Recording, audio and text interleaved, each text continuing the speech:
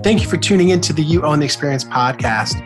In this week's episode, Lauren and I sit down to rap about the future of our workforce, whether that's work from the office, work from home, work from anywhere, or hybrid.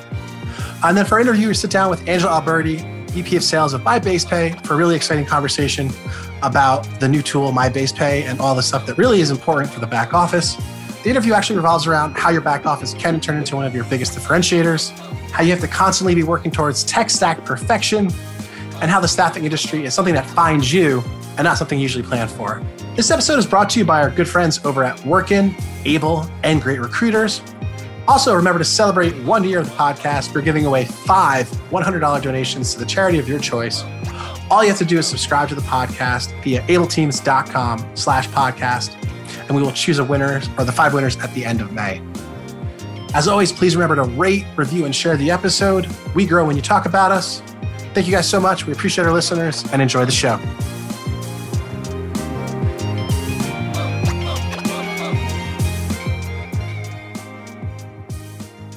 Thank you guys for tuning in. I'm Rob Mann, your co-host. And I'm Lauren Jones. And this is the You Own the Experience podcast. Lauren, how you doing? I am super fantastic. Ooh, super fly. So thank you guys for tuning in. Today, Lauren and I are going to be talking about getting ready for the future of work. And then we're going to share our fascinating interview with Angela Alberti of MyBasePay, which is one of our least favorite topics, which is the back office, but we'll get to that in a second. That's such a great opening. It's one of our least favorite topics. It's so unfair to the back office because all of the front office stuff is so sparkly and shiny. We don't need to talk about this yet, but one of the things that we talk about is why it could be one of the biggest differentiators for your business. So as much as I'm bashing on it, it is super valuable. And to be fair, right, one of the main reasons that firms lose business is incorrect invoicing and incorrect pay. And when you have a negative experience like that, it's really hard to unravel. Yeah, that's a huge part of the candidate experience, right? No one wants that phone call on a Friday afternoon, like, where the hell is my pay? So we've all gotten them if we've done staffing, right? I remember, and by the way, when you staff doctors and they work 10 shifts and they're making like $200 an hour, and they're wondering where their paycheck is, that's a lot of freaking money. Yeah, but as important as I remember doing a big transformation that impacted the back office for our minimum wage hourly workers, and they were throwing rocks at windows, when they weren't paid. And, an extreme case, but just as important, we have our minimum wage workforce out there that does live paycheck to paycheck, and we need to be empathetic to that. And so back office, while we may giggle and tease that it's not the funnest topic, it is one of the most important and undervalued. Yeah. So definitely a conversation worth tuning into. But before that, let's talk about our wrap. So our readiness, awareness, and proactive campaign that we are trying to drive into the staffing and recruiting industry. Yes. Are you rapping? So what we're going to talk about today is the future of work. And the idea is going to be wrapped around, are you ready for a hybrid work from home, work from anywhere? Are you aware of the tools and the strategies to help you execute and create really great experiences for your recruiters so they can create great experiences for your talent and your customers? And then are you proactively planning? Do you have a game plan? If you don't, that's literally what Lauren does. So LJ, let's jump in and talk about readiness, right? So what do people need to be paying attention to besides just paying attention to it in general? Well, yeah. I think we have this beautiful opportunity to learn some valuable lessons that 2020 taught us. And I think 2020 taught us that we can have this hybrid workforce and still be successful. We can still hold people accountable. But are you ready to continue this hybrid situation that I think many agencies are creating? We saw the statistics. Most businesses are going to continue with a hybrid model. And so are you ready to further your culture? And are you ready to continue to connect people? Are you ready to continue to train? Because, and this is the one thing that, I will continue to drive home is, as we do look at the future of work, training is like buying a car and changing the oil continuously, right? You wouldn't buy a car and not change the oil.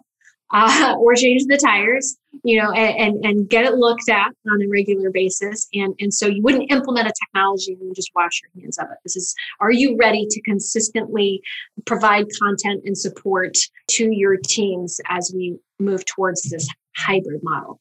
I like it. So it's almost training as a service, TaaS, if you will. So we love our acronyms here. We do. But I was working at Bullhorn, and I was thinking about SI partners and everything. And I'm like, I don't understand why these guys don't have a training as a service line item that they can provide, because it's so invaluable and underappreciated right now. And I think you're right.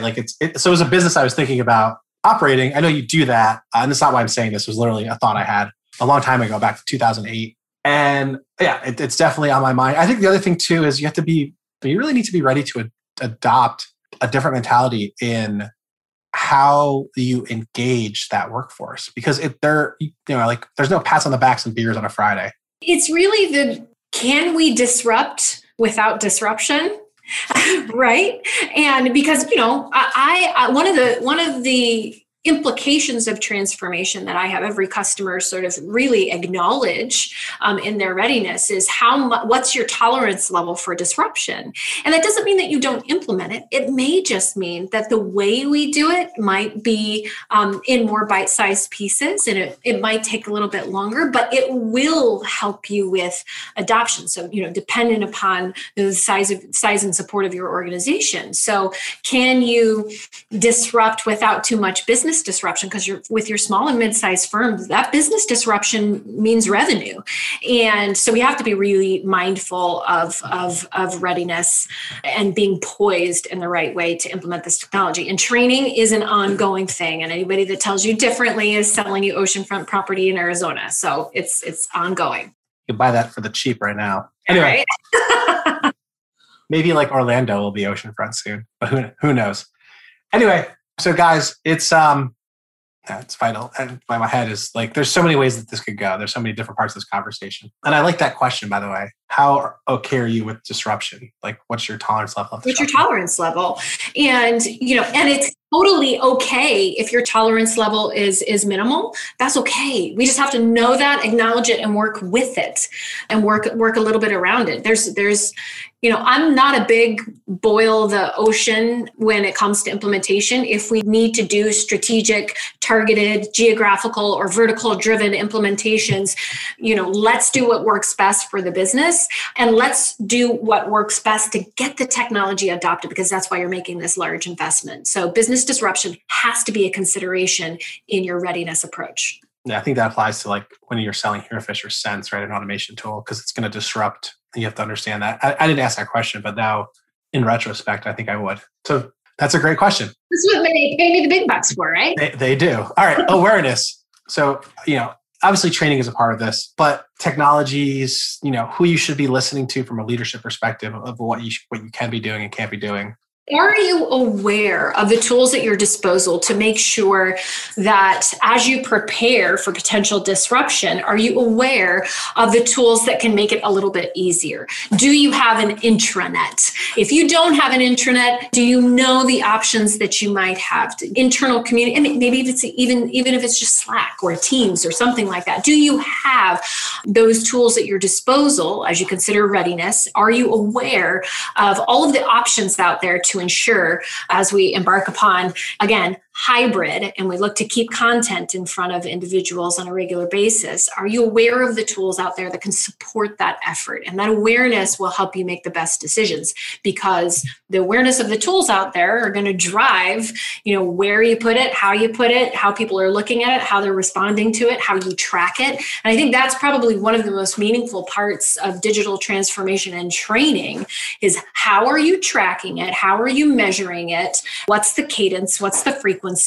All of those questions. And so being aware of all the tools at your disposal, all the metrics you should be looking at is a crucial part of the future. I couldn't agree more. I saw one of my old colleagues at Bullhorn go to a tool called WorkVivo, which is like a Slack, not like a full communication platform, but it's more of like a community builder for a company. It has its own app. You have your web portal, but everyone logs in. It's kind of like the intranet, so it can be a repository for data.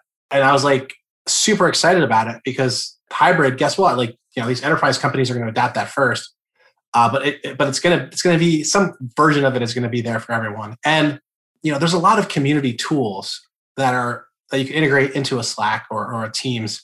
We're looking at this stuff for our community that we're building, Hint, and how to build a community online and making it easy to share information and have relevant, people engaging. So there's a bunch of community tools like Circle. There's one called Tribe, and you can use those internally for your internal culture and intranet. So check those out if you're not aware. I totally agree. Yeah, there's a number of different, I'm a big fan of Simpler. It's for the larger organizations. Huge fan of Facebook's work product. And the name is escaping me, Workforce or something like that. And I'm a huge fan there. I built an entire program there. And so for the builders of this training curriculum, build it where your people are. That is the one also missing link. It's got to be accessible so that you can, drive traffic there, and you can get that visibility that you need, because now more than ever, training is marketing and marketing is training, and we have very, very small attention spans. That's okay. So are we aware of the tools that are going to help us work within the unique setting that we have today, which is that hybrid opportunity for us? Yep. And then finally, proactive. If you are considering readiness, if you are aware, you're going to be able to put together a proactive roadmap that will align with your organization's financial goals, right? These two things should be lock and step. And it's the proactiveness of taking all of those things into consideration, readiness, awareness, proactiveness, that will help you really disrupt without disruption. And that's the key there, is to disrupt without disruption of revenue. And so it's walking that fine line. And what that reminds me of is, like, if you are buying technology and throwing it at problems and not being proactive and having it roadmapped, like, the idea of a roadmap is you see what's coming and you start to prepare. And if that means internal marketing, Code of Paint, making sure it's going to work the way it is, reevaluating the tool that you decided that's going to fix and fit into the roadmap, reevaluating to make sure that that's really what you want based on current technologies and future roadmaps of technologies. It just gives you the opportunity to make better choices if you're doing it proactively, or if you are buying reactively. And like, listen, as a salesperson, I love FOMO sales, but like, that's not the best choice, right? Like, it's not the best choice for your business. FOMO sales, and I see this a lot with organizations where they're buying something to put a Band-Aid on something. And it isn't the best approach, because you end up really, I end up coming in and going, okay, as we peel this onion, you bought this and you bought this. There's significant overlap here. You can overbuy in so many cases, and you can overbuy and underutilize. And QBRs, I mean, my goodness, and this is what I tell every agency. We give our customers quarterly business reviews, EBRs, QBRs, whatever you want to call them. We sit down with our staffing customers and we talk about how we've added to the quality of their business or help them meet their business goals. Why wouldn't we do the same with our vendor partners? Are they a part of our solution? Are we tracking the ROI on every individual vendor? Do you have a metric for ROI for each independent vendor, whether it's their impacting time to fill or time to submit, or the candidate experience, streamlining that experience and minimizing clicks. So whatever it is, there has to be a metric in your proactiveness. And those quarterly business reviews are such a wonderful proactive way to understand what is on that technology's roadmap. Do you want to participate in whatever advancement they may be making, and have a clear ability to make that decision? Sometimes I didn't want to partake in the version 1 of an upgrade. I wanted them to iron out the kinks. But until you sit down on a regular basis with your vendors to understand that, you can't intelligently make that determination. I was a part of that, by the way, at one of your former workplaces. Yes, that was a very fun thing for releasing updates to a certain company. Yes, but the people are lovely, so that made it all better, and they were super efficient and good at their jobs, thankfully. So I will say that. So guys, so much there. So much content, so much wrap. Yeah, like we wrapped the hell out of this. If this was a Christmas gift, it'd be like quadruple, quintuple wrapped. Yes. Anyway, so Lauren, I mean, just again, be ready be aware and be prepared for the future of work. Oh, and the proactive part I wanted to ask you this is, if, based on revenue size, like based on size, right? Like smaller, mid-size, the founder and the leadership team are probably working still in the business for some percentage of the time. At some revenue number, they need to get the hell out of the business and be the strategic leader. So if you are like a zero to that point where, I don't know what the number is, but like if you're zero to that number where you need to get out of the business, how much a percentage of time of a weekly or monthly basis should those small to medium-sized business owners be delegating to thinking about and working on the business and not in it? Well, I don't know if it's a percentage of time, or I think it's really, or a percentage of revenue, really, where I think you need to understand out of the gate what percentage of revenue you want to invest in your continued transformation, right? Because this is, road to self-improvement is always under construction, right? So what percentage of revenue do you want to continue to commit to reinvesting back in the business to innovate? And with that will impact the percentage of time that you have to remain in the business. Now, all of that being said, the best small business owners put a lot back on the vendor partners because they're really, really clear with their expectations. So for those new firms, understanding what your requirements are is one of the most fundamental ways that you can really get your vendor to do more for you, because there's clarity of purpose. And so for those small business owners, that clarity of purpose really helps your vendor understand what value they're going to bring to the table, so you can lean a little bit more on them as a vendor partner to support your efforts. So I don't necessarily think that as you continue to transform and you put more tools out there that you're going to be doing more, but you do need to do more in setting the expectation and having clarity of purpose there. And that way you can lean on those vendor partners a little bit more. Do more with less by having a really clear understanding of what you want. Got it. So it's something that we could coach them on maybe. Okay, awesome. All right. So as much as I was kidding around, guys, I was super excited for you guys to hear the interview with Angela, talk about back office, about a lot of tech stack conversation, and how having a partner maybe in your back end of your process could help you be more efficient and win more business. So, well, I think there's going to continue to be more pressure on us to pay faster, to pay daily, to pay, there's going to be more pressure. And there's going to be more, as we move to this sort of freelance approach and people getting paid as they go. And, this back office component, while we tease, is really, really important for them to continue to innovate and integrate, so that when we do have complexities like you were talking about, particularly in healthcare, where you may work for one hospital, but you're working on 3 different floors at 3 different pay rates, 3 different schedules, that the complexities that we're pushing to the back office are translated appropriately so that the candidate and the client have a great billing and a great pay experience. It's a huge impact on your brand. I love it. All right. So stay tuned, guys. After this short break from our sponsor, Workin, which is also a future of work tool, we'll get to that interview. Thank you, Lauren. Thank you.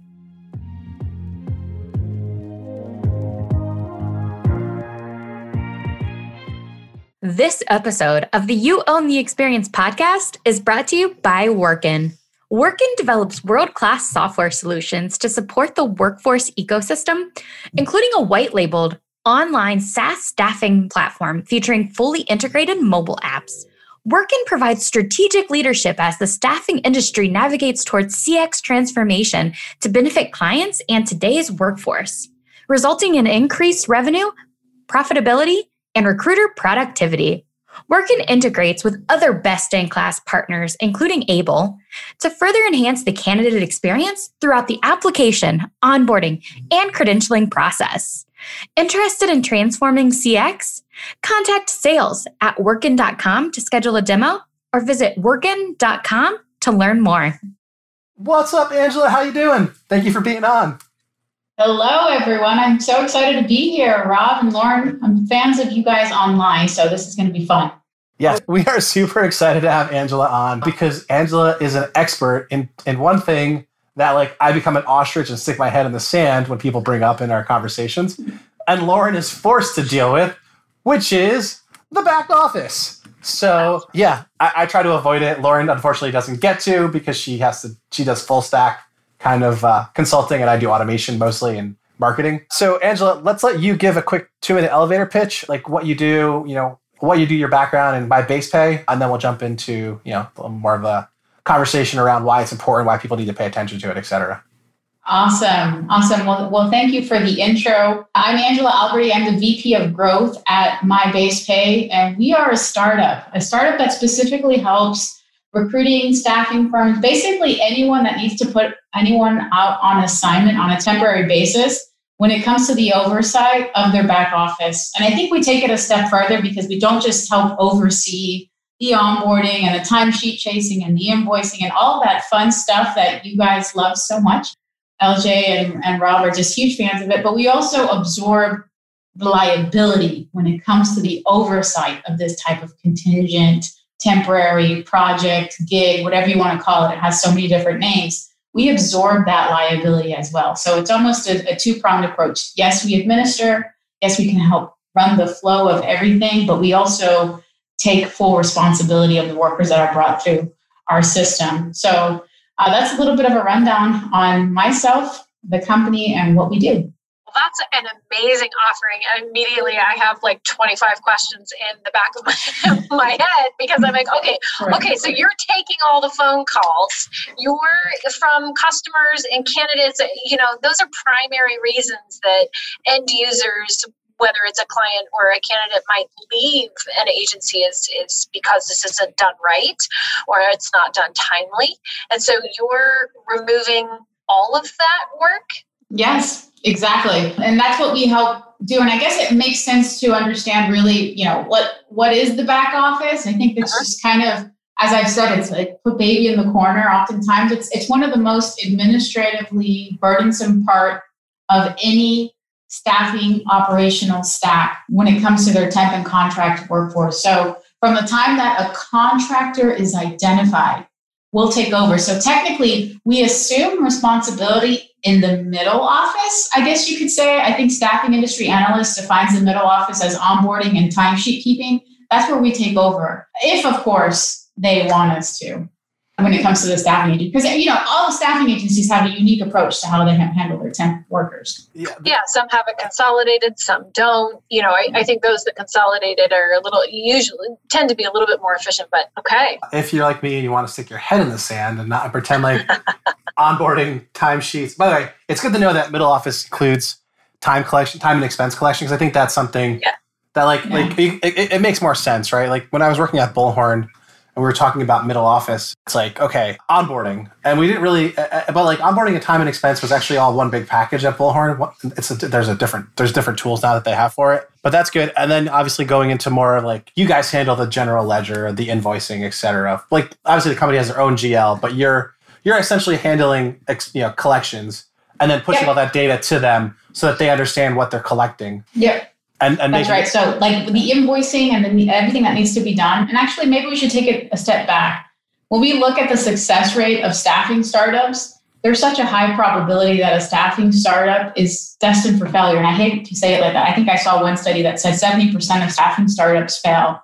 And it's probably consistent with the number one reason why most businesses fail. And it all comes down to money, right? So if you have 10 workers out on assignment, and these 10 workers get paid $100 an hour, you need to be able to float a lot of cash to support these workers before you even see payment on the first invoice. As an industry standard, usually your receivables don't come in until 30, 60 days later.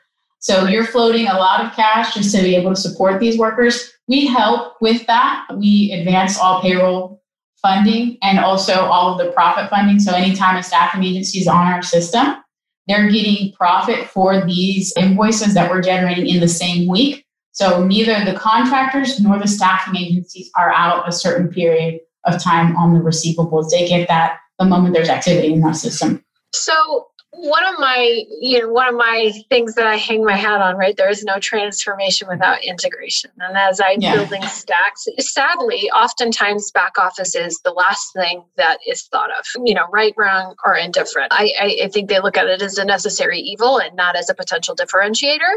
So, obviously with your offering, there's some potential differentiators just from a support perspective, timely return calls. So I have two questions. questions. One, there's no transformation without integration. So where are you integrated? And then two, tell me a little bit about the support that you offer and SLAs that might surround that, right? Every agency is going to want to have, or respond in X period of time or what have you. Do you have any of that as far as a deliverable or a differentiator? Lauren's better to use you, by the way. Like Lauren is like trying to, was like, I'm going to use you as mindset. Yes. I've got it. Just so you know. No, actually, I'll call you after this, Lauren. Okay. But no, I mean, let's take that first part, integration. So we would not be able to do what we do if we weren't integrated with the various systems and platforms that we utilize. If you look at the staffing agency's makeup, you're dealing with at least 12 different vendors just to help you stay afloat, whether that's the front office and all the capacities, but same would lie into the back office, your pre-screening provider, your workers' comp, your insurance broker, your payroll processing platform, your ERP, or however you're creating these invoices. All of our systems are integrated with what is a front-facing platform for our agencies to utilize. So when they log into the dashboard, they're getting real-time data on people, what's happening with timesheets for that particular week, what invoice is going out, what does my financials look like, where are my DSOs when it comes to the receivables. All of that is possible because we're integrated with various different platforms. So I've spoken with so many different staffing agencies. When I ask them just one question, like, how many people do you have out on payroll? Like 9 times out of 10, their response is, because how do you realistically know until you carry the 3? Yes. Now we want to take that a step further. Who's counting? So we have several hundred people on our platform already. We're looking into, or we just started to scratch the surface on what will be our front-facing integrations through various ATS systems. Yeah, that'll be an important component of your success. And, as you look at the candidate experience, and this is sort of my warning to all agencies as we look to on-demand products and white labeled products, making sure that the candidate has one experience to engage with is going to be kind of a fundamental. And what I mean by one experience is, their front office information of their assignment and where they're in the interview process and having all of that ready and at their fingertips, but their W-2 and any pay information and any wages, having that ready and accessible in one engagement or in one place is where we're moving towards and where everybody needs to have their head focused, I feel like. Yeah, we just need one platform that does the front-facing ATS and everything else that involves the back office, because usually it's such a segmented model, I think, and I'm not sure if has anyone done that. Maybe we're onto something. Maybe we can start that. No, there's no. There's plenty of offerings out there where the employee portal can be integrated at with one-stop shop. One-stop portal. Absolutely. I think the thing that this is something that I didn't I was becoming aware of when I was at Bullhorn, became way more aware of at Herefish, but at Able, like in my head, I was like, okay, we need to wrap our head around flexibility and consolidation, right? So, because again, Angela, you said it, there's a million different ways people organize their staffing. The only thing in staffing that's consistent is that it's all over the place in processes and workflows. Yeah. Right. There's no one size fits all at all. Yeah. And how they do things is super disparate just in general. Right? There's no this is the best practice, guys, just go do that. And no one follows that. Like there are some companies that come out of a Robert Half or a Deco that follow those methodologies, right? But it's super variable. So having the ability to plug and play, but also plug and play tools, but making sure that those plug and play tools create a frictionless experience for the candidate, like not having to go into, like the main one being not having to have 16 different logins, right? Yeah.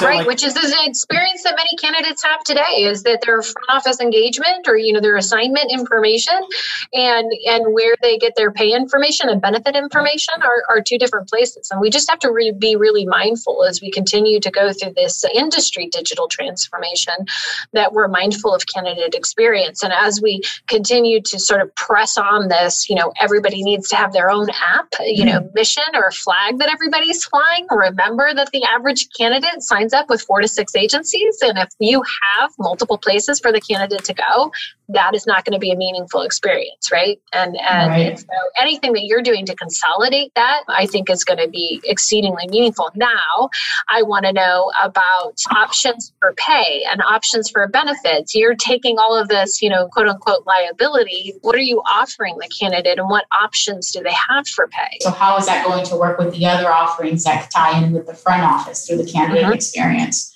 Now, when it comes to the benefits, that's something that we really took into consideration because just as we were mentioning, earlier before we started the recording, a lot of times I've spoken to enough temp workers to know that they go through certain types of treatment. They don't necessarily have access to health insurance or have access or even consider paid time off model. So the benefit about having a partner like MyBase Pay is that you probably would have access to health insurance offerings that make it more affordable and attainable for them. And also a paid time off model that's built in. So every single worker through our system is eligible to take a week off every year, paid. That's just built into our cost. Wow. It's obviously those advantages that give you the difference in the curation of your talent pool at a local level and also even nationally, knowing that you can support somebody through this back office platform, even if they are located in Wyoming or what have you. Excellent. Very cool.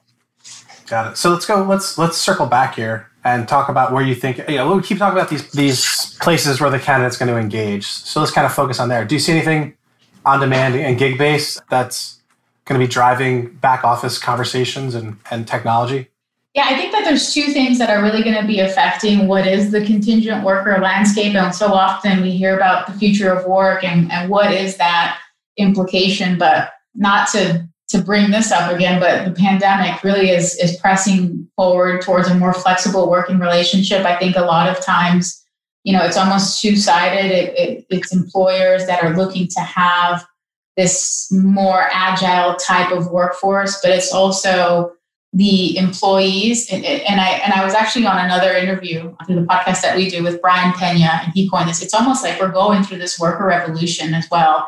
Last year, we had plenty of people file for their LLC, this kind of entrepreneur renaissance, if you will. So there's people that are definitely by either means of necessity or by means of pursuing a newfound passion by being cooped up during a pandemic that are pushing for this contingent worker model. So it's like this dichotomy that's taking place. And I call it the perfect storm, that all signs are pointing to higher demand for contingent work. But to that end, we're also going to be talking about back office more because I think that there's going to be more of an oversight or more of a consideration on how to properly, compliantly, and statutorily follow all of the requirements that are needed for temp workers and independent contractors, particularly on the IC front with what's happening with Biden and his administration and what they could potentially do. So the implications are the demand is there, but also the need of how it's going to be overseen and properly overseen is going to be a higher consideration as well. I agree with you 100% that the pandemic really did force people to rethink the way that they were supporting their families or supporting themselves. Yeah, I mean, and I'm a great example of that, right? I went out, was kind of an early victim of it and decided, and I can no longer put my faith. I just couldn't stomach the idea of having my livelihood or my future in somebody else's hands, right? And I think a lot of people are, regardless of vertical, whether it's commercial, whatever type of work it is, I think there are a lot of individuals out there that are just done having their fate put in somebody else's hands. I think is sort of at least generally, that's the feedback.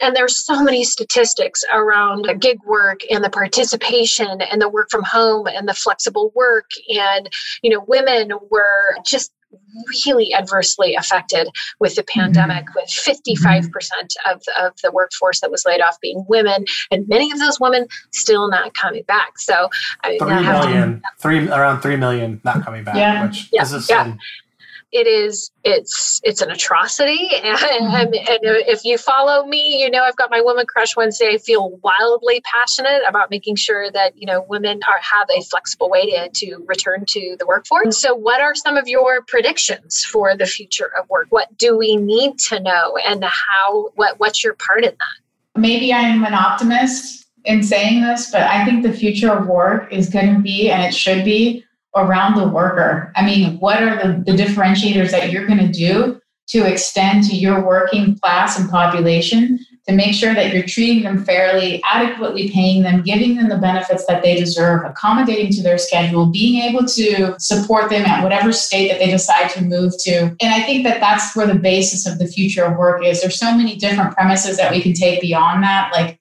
is it going to be more of an increase on the contingent worker or a third party mix? Is it going to be more of a supporting on a global scale because globalization is here and we know that because the pandemic has forced us into that?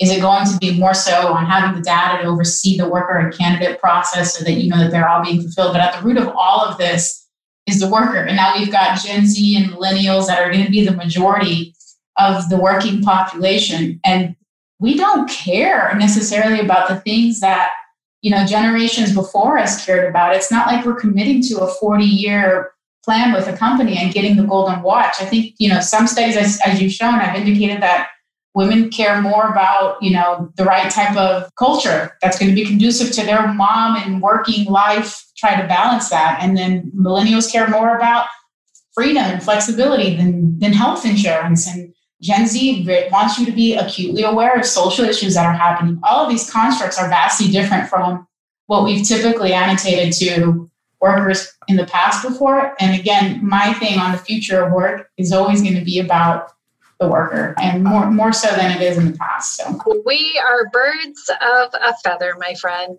We are definitely, because I you know, and Rob, same thing, right? This entire the podcast was, you know, you own the experience, right? And all around the worker, and everything that we're doing is to have a frictionless environment. And you know what? We're a part of, as an industry, we have to be as much a part of the solution and not as much, you know, everybody's kind of into the branding and my brand. We got a brand. We have to do those things, but we have to do those things with the candidate in mind. And if it means you don't get your own app, well, then we might have to rethink that, you know, or rethink the way that we're doing that. I think there's going to be a huge consolidation opportunity if we continue down this path. But I digress, probably for a different podcast.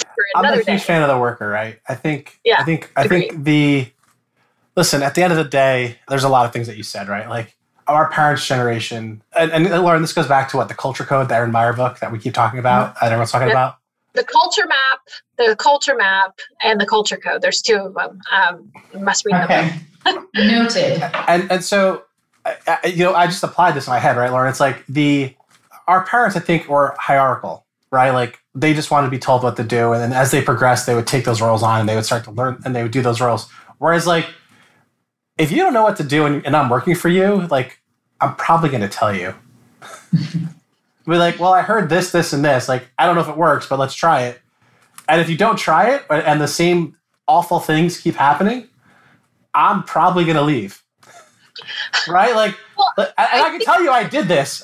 This happened to me at a locums company. I was flat out telling the VP of recruiting, hey, we need sales. Like, you need to find someone who can get us job orders. You're great at operations. You're terrible at motivating us. You only want to, like, it's great. You have KPIs. Talk about the same KPIs every one-on-one. But what is that doing to make sure that this business is sustainable?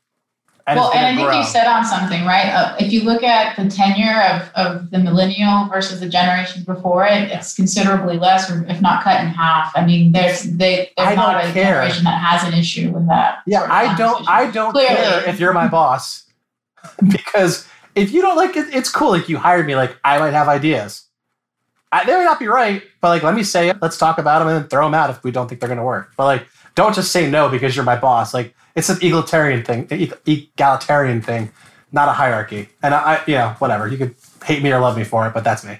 No, I definitely think that, and look, as recruiters, we're talking about, you know, I advised very early on and still advise kind of on best practice recruiting, right? And I will tell recruiters, we don't necessarily care about the turnover on the resume. Like, it used to be like the primary part of the conversation is tell us about this gap of employment and tell us about why you left this company, right? Why were you only there for a year?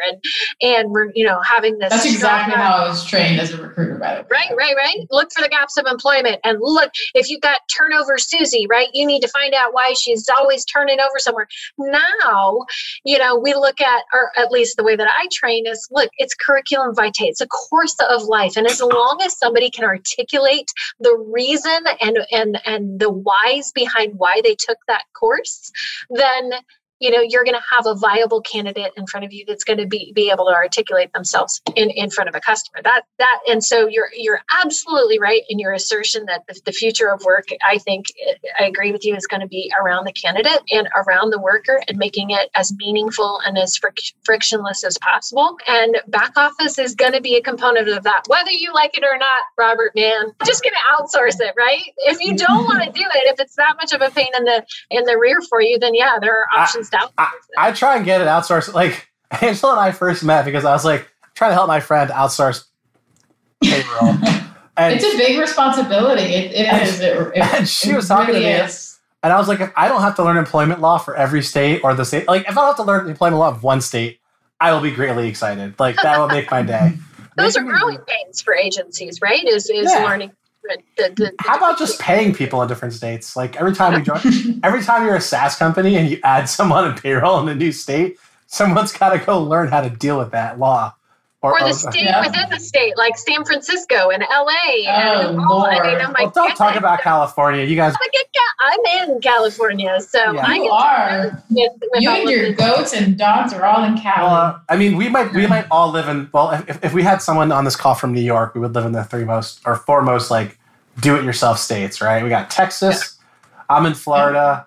Lauren's in California, and really the only other state that really is opinionated is New York, right? New Jersey, and maybe Illinois. We can throw that. Yeah, you're actually right. It's funny to me, right? Yeah. Because what I was going to say is the landscape is like super changing. Like, who would have thought a state like Texas has localities like Austin and Dallas and Houston that are considering statutory paid time off regulations for every type of worker. So it's really starting to seep into things, in states that we never thought it would be possible. Because all of the Californians left California because it's too expensive. Now they're going to Texas and making it too expensive. Those dang Californians. I know. We are in trouble, I tell you. You're really going to have a lot of opinions in Texas soon. And the old Texans aren't going to like them. Yeah, anyway, absolutely. Well, this has been awesome. I think I gave you my philosophy on work and probably why I'll be unemployable at some point in my near future. Thank God I have a bunch of businesses I help organize and consult with. Yeah. Well, Angela, how do people find you? How do people learn more about MyBasePay? Find me on LinkedIn. Angela Alberti. Albert with a Y at the end is the easiest way I tell people. I post things pretty often, just basic things on what's happening with the contingent workforce in general. That's my passion. And like you guys, y'all didn't grow up wanting to be a part of the staffing industry. This is an industry that finds you. We are all a part of this interesting industry. Mine is around the realms of what most people consider the headache, which is back office. And that's what I talk about on LinkedIn is things that are happening within our world and particularly within the back office and contingent workforce space. Well, now I have to know what you went to school for. I was in school for broadcast journalism. So I went to school, I got the intern, I was at PBS, I was at Channel 2, and then I graduated and realized what entry-level reporters make. And I was like, deuces, bye. I'm never going back to this industry again. You threw up the deuces. I am one of seven children that have student loans, and that's not going to be realistic for me. So then I got into corporate America and eventually found staffing. All right. So we have a journalist, a teacher, and a musician on this call. Go liberal arts, right? Yeah. My wife is now an attorney who was a singing teacher or a chorus teacher. So. Wow. That's an interesting one. Yeah. She has a dual degree in French opera and music education from the I need to talk to her. I need to know which. Well, how she ended up with me? Is that what you're? We are great wine connoisseurs. There's a natural wine shop that we have a subscription to down the corner. So anyway, well, staffing does that to you. It's true. Being an attorney does that to you. Oh, that's true too. Angela creates great content. So if you're not following her on LinkedIn, you should, because she breaks down things that I want to stick my head in the sand about into digestible information, which is super important and valuable. And if you're not following Lauren, I don't know where you've been if you're in the staffing and recruiting industry. So ladies, thank you so much. It is an honor and a privilege to be a guy, a unwoke human male. I'm kidding. On this call. And I'll see you guys soon. Thanks. Thank you. Thank you guys for tuning into the You Own the Experience podcast. This is Rob. And I'm Lauren. Now go do something good. Bye, guys.